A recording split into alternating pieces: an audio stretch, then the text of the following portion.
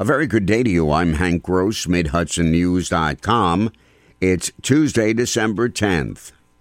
Businesses are putting the finishing touches on the 3 new facilities, but Lieutenant Governor Kathy Hochul joined Middletown city officials on Monday to cut the ribbon on the new Rail Trail Commons, the transformed old Woolworth building on North Street.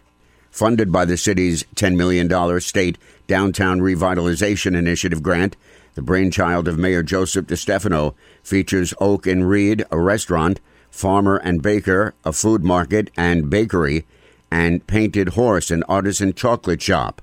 Mayor Joseph DeStefano noted the redevelopment of the downtown area has resulted in over 40 properties being purchased, with $20 million in private investment and 60 units of housing being developed. This city is very committed to economic development, and that we need community support in order for these businesses to remain viable.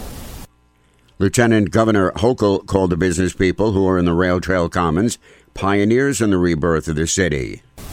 It's not just the building zone. It's also a sense of optimism. When I hear that there's more housing units being built down here, I'm going to go out on a limb and say you probably didn't need housing locations for a long time because nobody wanted to live downtown. That was my hometown. That was the city of Buffalo. And now there's this critical mass of attractions. Joseph Moore, a chef and one of the owners of Oak and Reed, said Middletown is ready for a renaissance.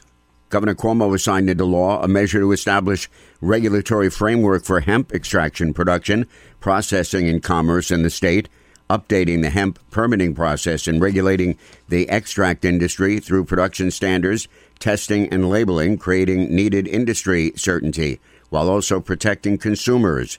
Senator Jennifer Metzger, a Democrat from Rosendale, sponsored the measure. Hemp growing and production is an emerging industry in the Mid-Hudson Valley.